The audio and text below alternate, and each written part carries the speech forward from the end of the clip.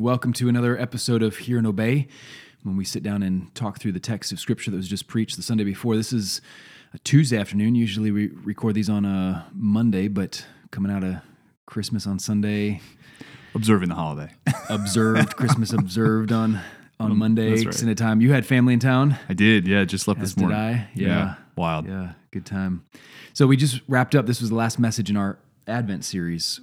We called it "This Is My Son," and we looked at several texts that where the Father directly addresses the Son, speaking about the Son to the Son. And this one, kind of wrapping it up, speaks about God's testimony concerning His Son, which is why we thought this was an appropriate place to end. It's a little different than the others in that it's not a direct address from the Father to the Son, but it is a text about the Father's testimony about the Son, concerning the Son, and the life that we have in the Son. So that's enough about that. We'll read the text here. 1 John 5, 6 through 12. By the way, I'm Ryan Chase, one of the pastors at Emmaus Road, and I'm joined today by Matt Grun, the pastoral resident here. Mark Christensen joins us sometimes, but he's still out of town with family for Christmas, so we are, it's the two of us today. 1 John 5, 6 through 12. This is God's word. This is he who came by water and blood, Jesus Christ, not by the water only, but by the water and the blood. And the Spirit is the one who testifies, because the Spirit is the truth. For there are three that testify, the Spirit and the water and the blood, and these three agree. If we receive the testimony of men, the testimony of God is greater. For this is the testimony of God, that he has borne concerning his Son. Whoever believes in the Son of God has the testimony in himself. Whoever does not believe God has made him a liar, because he has not believed in the testimony that God has borne concerning his Son. And this is the testimony, that God gave us eternal life, and this life is in his Son. Whoever has the Son has life. Whoever does not have the Son of God does not have life. Father, thank you for your word. And we pray that you would sanctify us by your truth. Your word is truth. Amen. Amen. The testimony.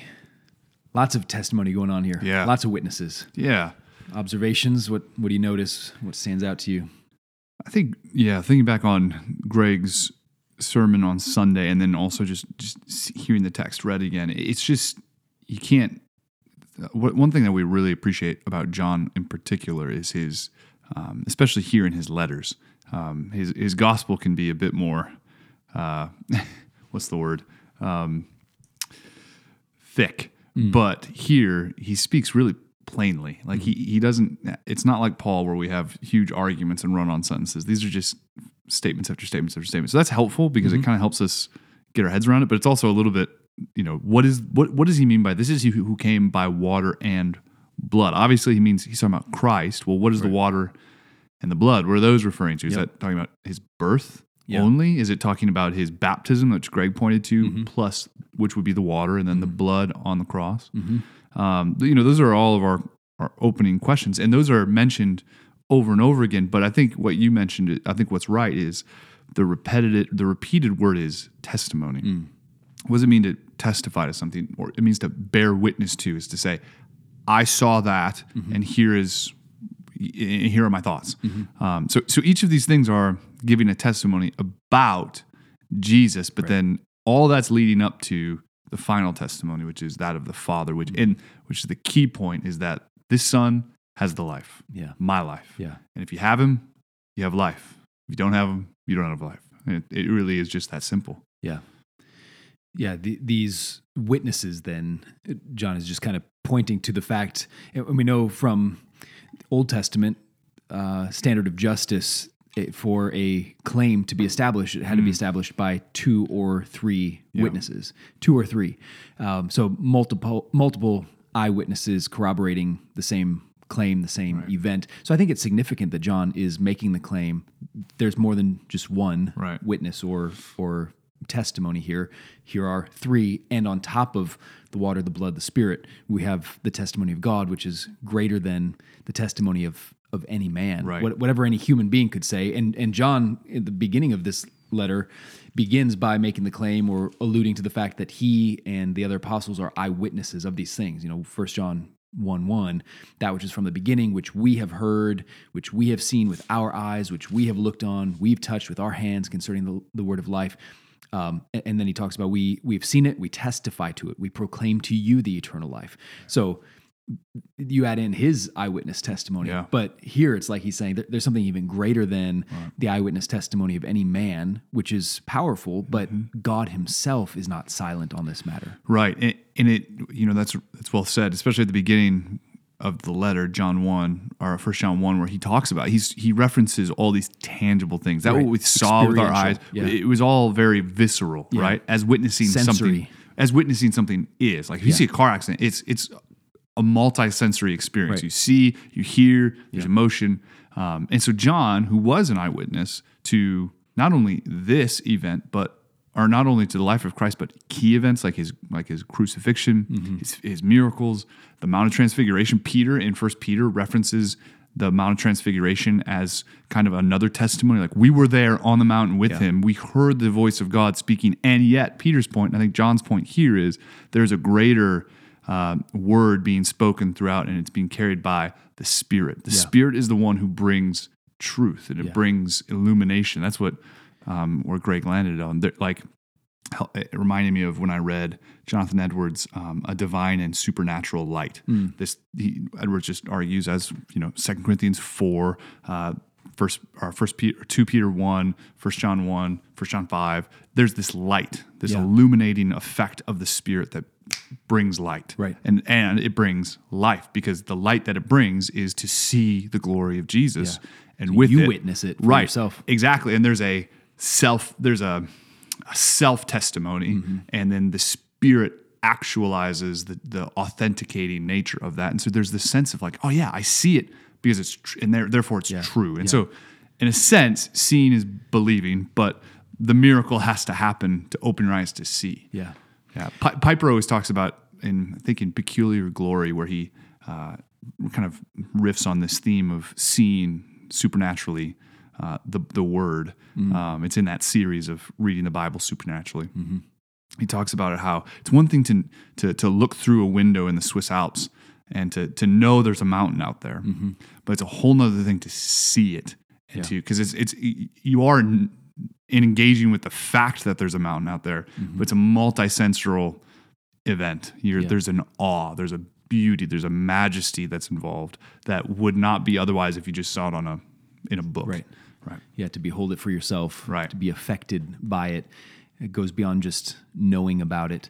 That was one of the points that Greg made on Sunday that I think was so helpful, that when I think about this text, it's pointing to historical realities. And like John says at the beginning of 1 John, like you were saying, these sensory experiences, seeing, hearing, witnessing, touching. He even says we touched him, like literally the Word became flesh, walked among us, we heard him. So the incarnation, this text in 1 John 5 doesn't strike us initially as a Christmas text. It's not about the birth of the baby Jesus, but it is incarnational in the sense that it's about the fact that the Son of God came into the world and manifested himself in these ways that confirmed or corroborated what he claimed, that he is the Son of God, that he's the one who gives life. So when you think about those events, if what John has in view, as Greg said, is the water referring to his baptism, you preached that text at the beginning of our Advent series. That's when the Father speaks audibly, "This is my beloved Son. With him I am well pleased." So there's a testimony from the Father there at his baptism. Yeah. Likewise, at his death, when that the Roman guard says, "Surely this is the Son of God." Right. There is something proven there. So those are, because of the incarnation, John is saying he actually walked among us. We've seen these things. And yet I was so helpful when Greg just pointed out it takes more than just the historical evidence or historical arguments or the logical arguments. It's more than just convincing your mind this actually happened. That's part of it. It's not less than that, believing that these are historical realities. But you could believe that it was real, that it actually happened, and not see the glory of Jesus, not trust in Jesus as your Savior and Lord to forgive you from your sins. And so that distinction right there, what the Spirit does is something deeper than just causing us to nod along and say, "Oh yeah, I believe Jesus was real." And that's a miracle, right? That's a miracle. That's what's so, why we are who we are convictionally about Calvinist or Reformed soteriology, or Reformed in our soteriology, the doctrine of salvation, is because we really rest in that reality of, I cannot produce that belief within myself. I cannot see. Right. And the same thing for John and the apostles. They did not bring about the incarnation. Yeah. John, just the verse you were referencing in John 1:14, and the Word became flesh and dwelt among us. And we have seen his glory. The glory is of the only Son from the Father, full of grace and truth. They did not conjure up that event at all. Right. God came to them, and God infleshed came to them, and they were able to see and testify to this truth.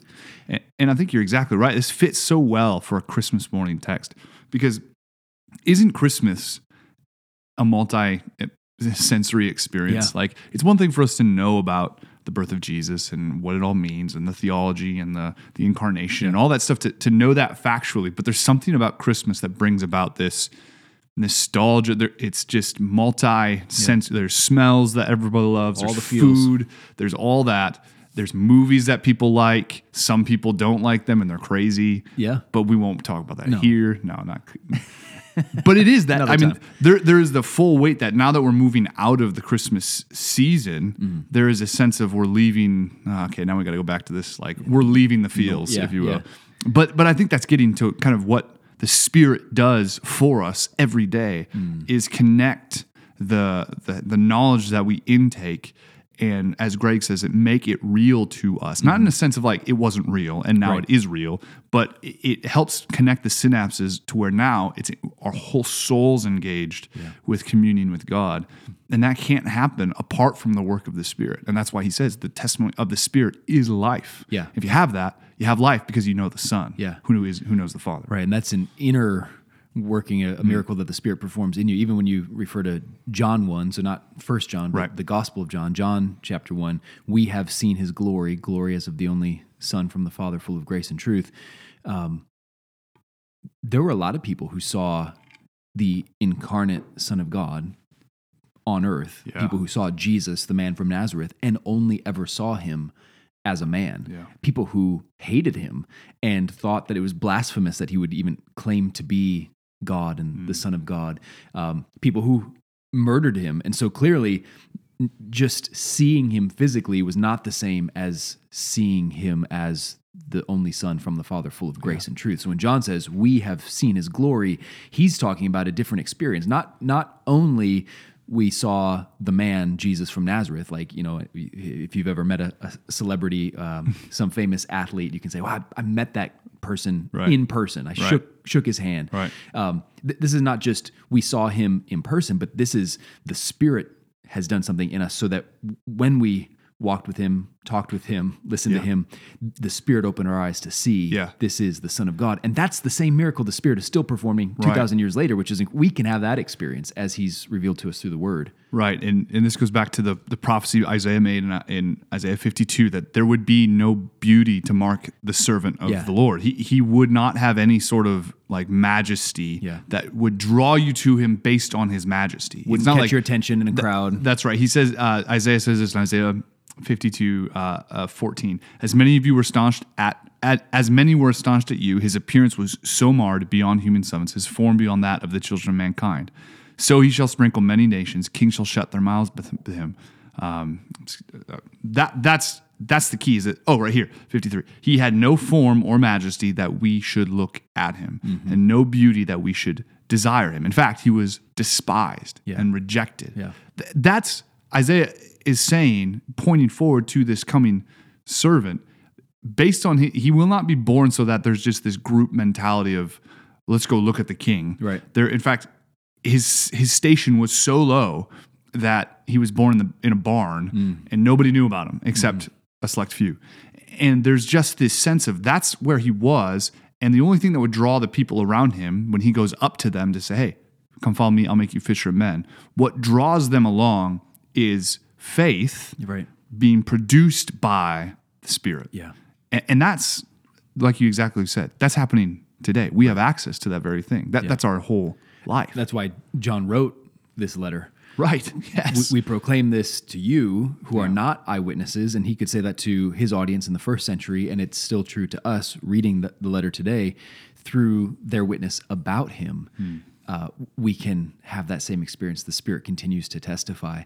I love in this text, verse 8, the Spirit and the water and the blood. So verse 7 says there are three that testify, making that claim that this is a legitimate testimony because corroborated from three independent angles: the water, the blood, the Spirit. And the Spirit being of God who cannot lie. Right. I mean, that's that point of you can't, because it's from God, he cannot lie. So this is a trustworthy witness. Yeah. And if you don't believe the testimony, as John says later, the only option you have is to say God is a liar. Exactly. God is lying.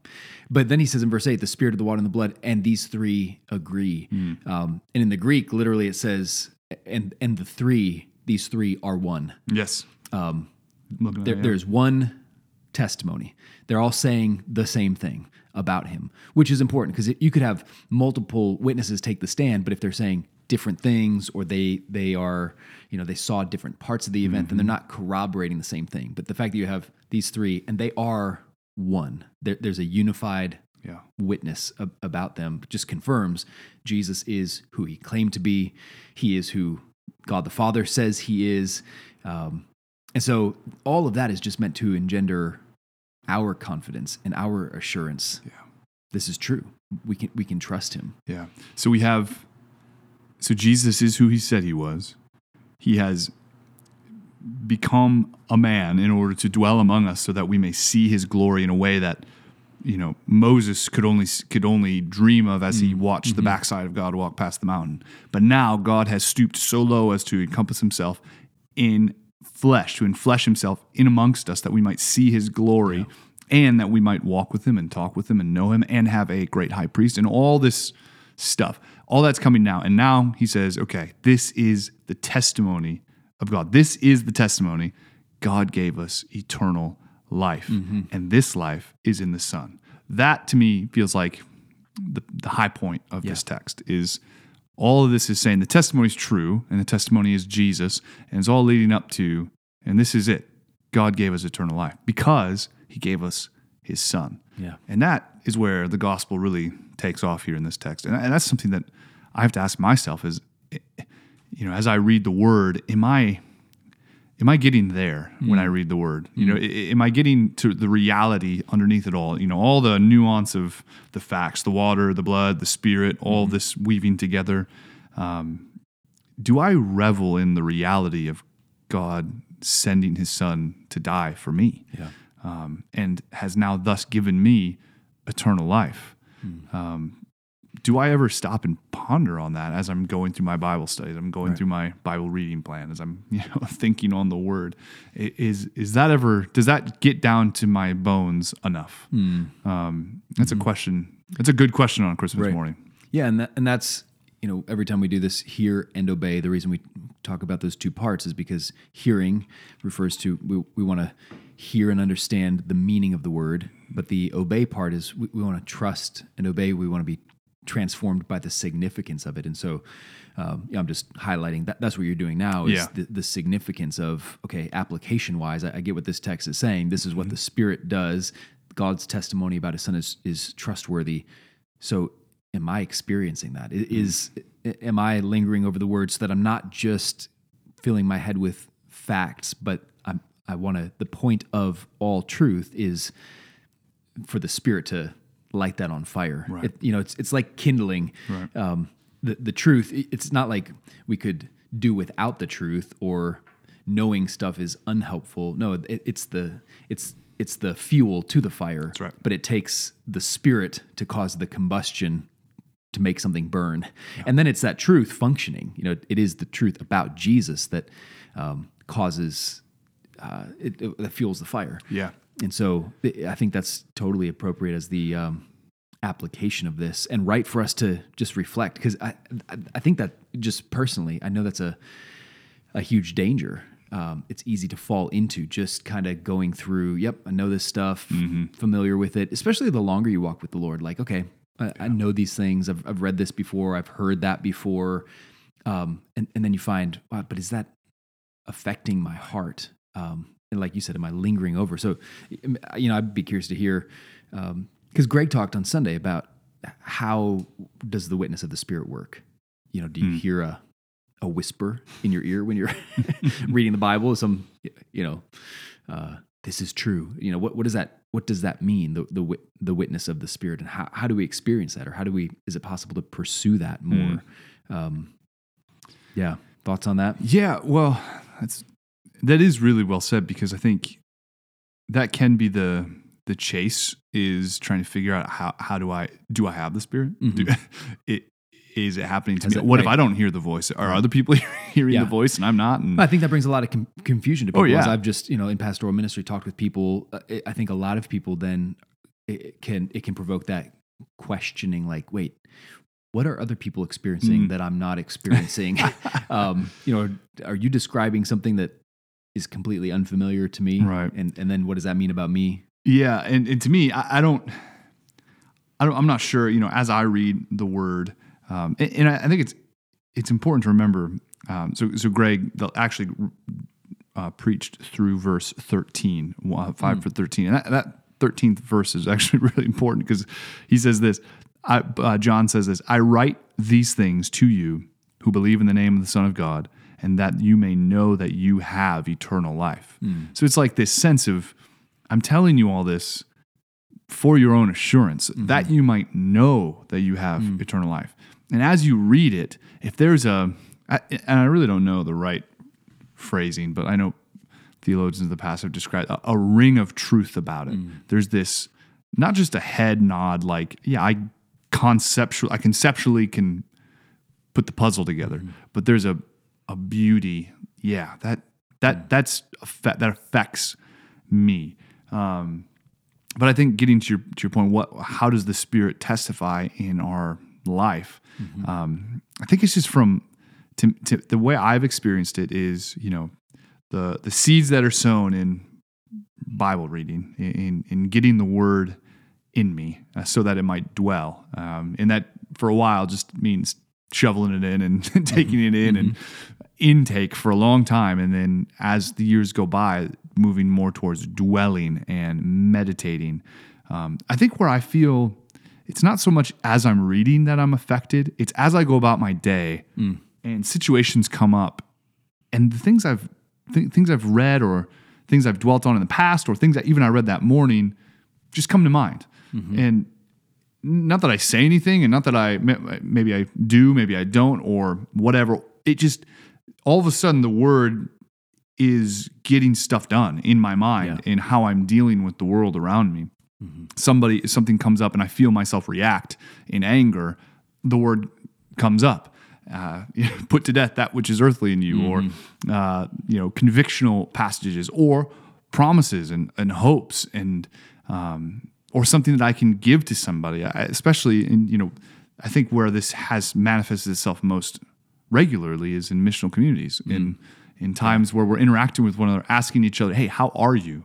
And meaning, like, how has it been? Right. Not just what have you done, but how goes it? Yeah. And then those being opportunities for that arsenal of the Word to start to enact itself. And then as that happens, I just, usually later on, I have myself reflecting back and think, that's something's going on there. I didn't think actively as I'm having this conversation with somebody, hey man, what's a passage I could use to? No, I just think, oh man, something just comes out. It's almost like, wow, what's that word? Copiousness. It's at your fingertips. Yeah. And that can only happen from dwelling on it for years. Time in the Word. And so, I just think it's not a lightning bolt. It's not a whispering in your ear, but it is kind of this dance of that you grow in, and the roots go deeper, and more nourishment comes forward the deeper you go, and it just becomes this gospel fluency enacted. Yeah. And I think that's the Spirit working through all of that to bring about that. Yeah. That's helpful. I think just knowing God has communicated to us and preserved for us His testimony about His Son, in his word, and it's the Spirit who convinces us that that's true. So it's not something we just like muscle up or kind of white knuckle ourselves into belief, but it's the Spirit who causes us to see it as true. And then it's the Spirit who works in us. I was helped years ago. I heard John Piper say in an interview, or I forget the context of it, but he said something like, for him personally, it's not like every quiet time, devotional time that he has is a lightning bolt of awe and wonder and brilliance. That a lot of times it's ordinary, seems fairly mundane. But he said something I'll never forget. Something like, "Don't underestimate the long-term effect of just submitting your heart and your mind to the truth of God's word as a habit, day after day after day, for years and years and years." Like you're saying, then the word of God builds up there. Yeah. And I think that's helpful, because sometimes if you're expecting every daily quiet time to be a mountaintop experience, or you think that's what everybody else has, and so then I must be doing something wrong, I think it can set the expectation a little off. Whereas to just come to the word and pray. I often pray. I do this. I just prayed at the beginning of this recording. Jesus' prayer from John 17, when he says, "Sanctify them in your truth. Your word is truth." And praying that personally, because it just affirms, God, your word is true. I trust that. I believe that. That's a work of the Spirit. Right. Why do I believe your word is true? Your Spirit has worked in me and convinced me of that. And so knowing that your word is true, I'm going to take it in. I'm going to meditate on it. And I'm going to ask God to, affect my heart by that truth, so that my heart would burn within me. And like you said, we often don't know when exactly that happens. At times it's more pronounced than others, when our hearts are especially stirred by the Spirit. But I think mainly we want to be in the word and believing it, trusting it. And when we notice, I'm not really trusting you, I'm desiring something else more than you, Lord. I'm believing that you're not true, that your word's not true, then we confess that. We realize that sin. Like that's what John says here. You make God a liar when you don't believe his word. So when you realize, wow, I am not trusting you to provide for me.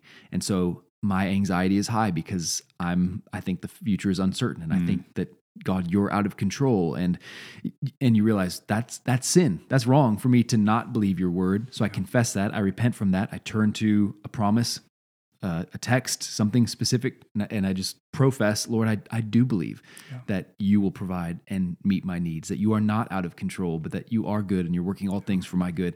I believe that. And I'm going to pray over that. And I might need to pray over it, linger over it, and again, confess it 2 minutes later, 5 minutes later, that my heart is drifting back into unbelief. But that's what I'm on guard against. And through that, then the Spirit works in us, confirms to us. And that's the work of the Spirit when our hearts are convinced, Lord, you are good and you are working for me. Yeah. And we experience, as a gift of God's grace, peace instead of that anxiety, or joy instead of that guilt, or whatever it is. That's the Spirit working in us. That's preaching the gospel to yourself. This process of sanctification that's lifelong. It's working out your own salvation with fear and trembling, for it is God who works in you. Yeah. And it is that process by which then we put to death that which is earthly in us. And then, as you just described, what is the result? Fruits of the Spirit. Yeah. Fruits that come through and by and because of the Spirit taking the finished work of Christ, applying it to our souls. And it is that process. And one of those key things is belief. Right. That we might know and be and believe and then have eternal life. And now we experience that eternal life in things like peace and joy and patience and the rest, because those are the things that come because of the word. And so it is as we look to the beginning of the new year, I'm sure many people are starting over their Bible reading plan, or starting a new one, or starting their first one, or what have you. The hope is not in just plowing through, and the hope coming into the new year is not just to check off all the days. That's right. To like running a half marathon. Right. Like I just muscle through it just to say I've done it. The hope is to hear from, like John says in verse 13, I write these things to you that you might believe in the Son of God, and that you might know that you have eternal life. Yeah. That's why we read the word. And I open up every time I read the word. I recite Psalm 119:18. Open my eyes that I might see, that I might behold the wondrous things of your word. And that is just confessing to God, God, I'm dependent on you. If anything's going to get done here this morning or for the rest of my life, you need to work. You need to open my eyes. And the thing that opens my eyes is your spirit. And so I'm asking for more of your spirit. That's right. To open my eyes and then to take that word and to cause it to dwell richly within me throughout my entire week. Yeah. And then just to see the effect, because what that does is now, instead of not just knowing that it's true, and which is good, I know it to be true, I'm convinced of it, I profess it, but all glory belongs to Jesus then, and all glory belongs to God and the Holy Spirit, because I have done nothing. I can't bring this about. It's a miracle of God, and it's a great way to end the year, reflecting on that reality and build hope for this new year of all these resolutions. I'm sure that are going to get fired up like we all have. We're going to go to the gym more. We're going to eat better. We're going to whatever. Eventually, I will fail all those. Those things will all let me down, but God's word will get done stuff in my life, and that's a hope we can take into the new year. Yeah, that's wonderful. Again, Piper, one of his helpful acronyms for remembering things, his IOUs, IOUS, 4 prayers from the Psalms: incline my heart toward you, open my eyes that I might behold wondrous things in your word. U is unite my heart to fear your name, and S is satisfy me with your steadfast love in the morning.